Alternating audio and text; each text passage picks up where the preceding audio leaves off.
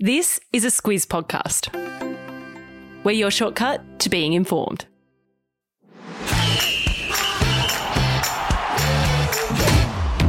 Good morning. This is Sport Today, your weekday sports news podcast that puts you ahead of the game. I'm Sam Ferris.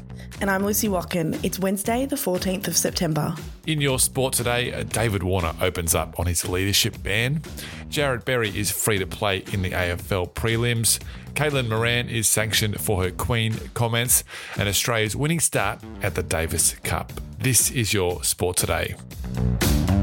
We're right in the middle of the men's footy finals, but we're leading today with cricket because David Warner says he's ready to talk to Cricket Australia about overturning his lifetime captaincy ban. And Luce, there might be a position ready for him if that ban does get lifted. Yeah, the one-day team does need a skipper these days now that Aaron Finch has retired. But the context here is that Warner was banned from playing elite cricket for a year and handed a lifetime captaincy ban of Australian teams by Cricket Australia for his involvement in the sandpaper scandal against South Africa in 2018. But Warner says his role as the face of the players during the collective bargaining agreement standoff in 2017 was factored into his lifetime ban by the CA board.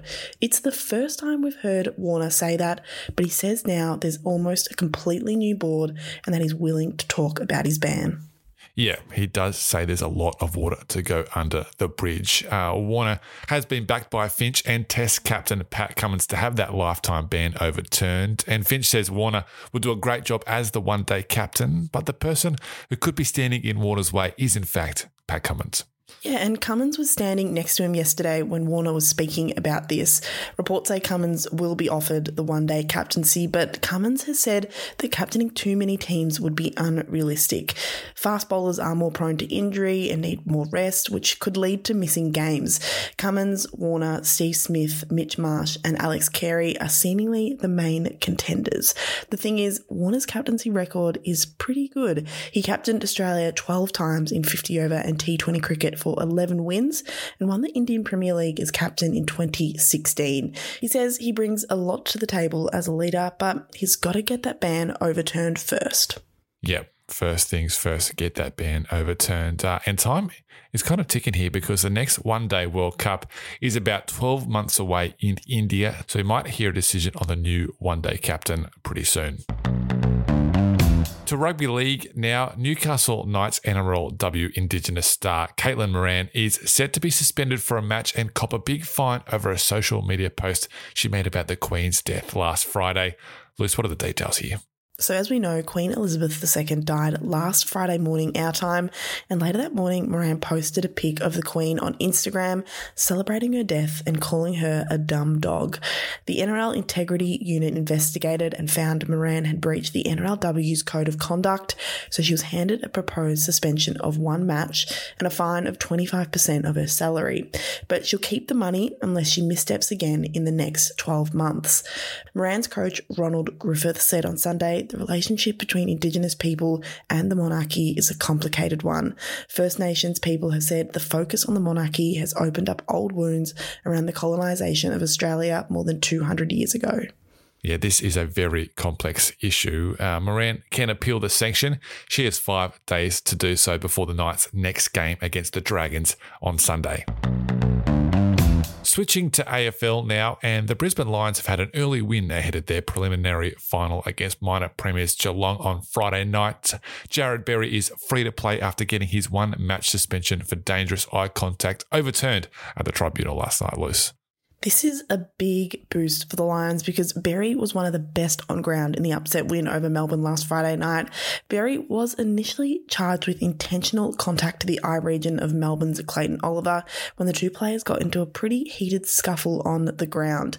Brisbane called up Berry's former teammate and triple premiership Hawthorn captain Luke Hodge and traumatic brain injury specialist Damien Amato as witnesses, and they convinced the tribunal that Berry was trying to protect himself with instinctual flailing movements rather than intentionally going for Oliver's eyes. Big result that for the Lions. As we said, they've got Geelong on Friday night in the prelims. The winner of that goes through to the grand final. A big weekend of footy starts tomorrow night, not with the AFL or NRL, but with the Wallabies. They're playing the All Blacks, and Luce, they've made bulk changes from the team that lost to the Springboks a couple of weeks ago. Yeah, 8 changes in all from the side that lost 24-8 to South Africa in Sydney. The biggest change comes in the halves. Bernard Foley will play his first test in 3 years. He's coming in for fly half Noah Lolesio, who has been ruled out with concussion.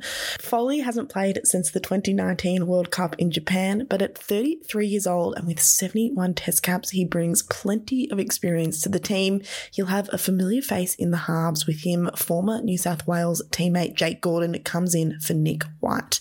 Coach Dave Rennie has also made big changes to the forward pack because this is a must-win game for the Wallabies.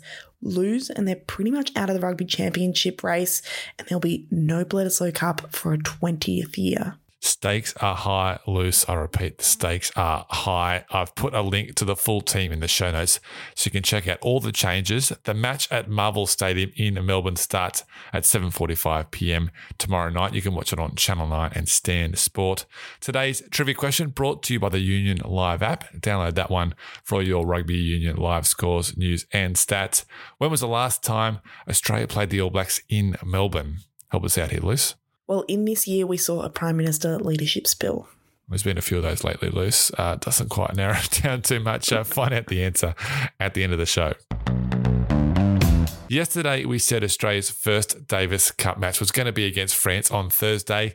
Bad news is it was, in fact, last night against Belgium. Sorry, that's our bad. But the good news is Australia won. Yeah, it's very good news for the Aussies over there in Hamburg, Germany. Alex de Minaur and Jason Kubler won their singles matches, and Matt Ebden and Max Purcell won the doubles to beat Belgium 3-0 overnight. That's about as perfect a start team captain Leighton Hewitt could have asked for, and this is the group stage of the Davis Cup. The way it works is there are 4 groups of 4 nations. Each nation plays each other once, and the top 2 from each group advance to the quarters. No Nick Kyrgios for the Aussies, but they haven't missed him just yet. Nope, so far so good for Australia. They'll now play France tomorrow night. That one's on from around 10 a.m. Australian Eastern Standard Time. You can watch it on 9Gem, 9Now, Foxtel and KO. One of the great innovations in modern sports broadcasting has been miking up the athletes. You get a real sense of what it's like being out there with them. Well, Queensland Rugby League applied that to a group of under 7 kids playing their first game of tackle rugby league. And Luce, it might just be about the best thing I've ever seen. The best thing ever, and probably the cutest thing ever as well.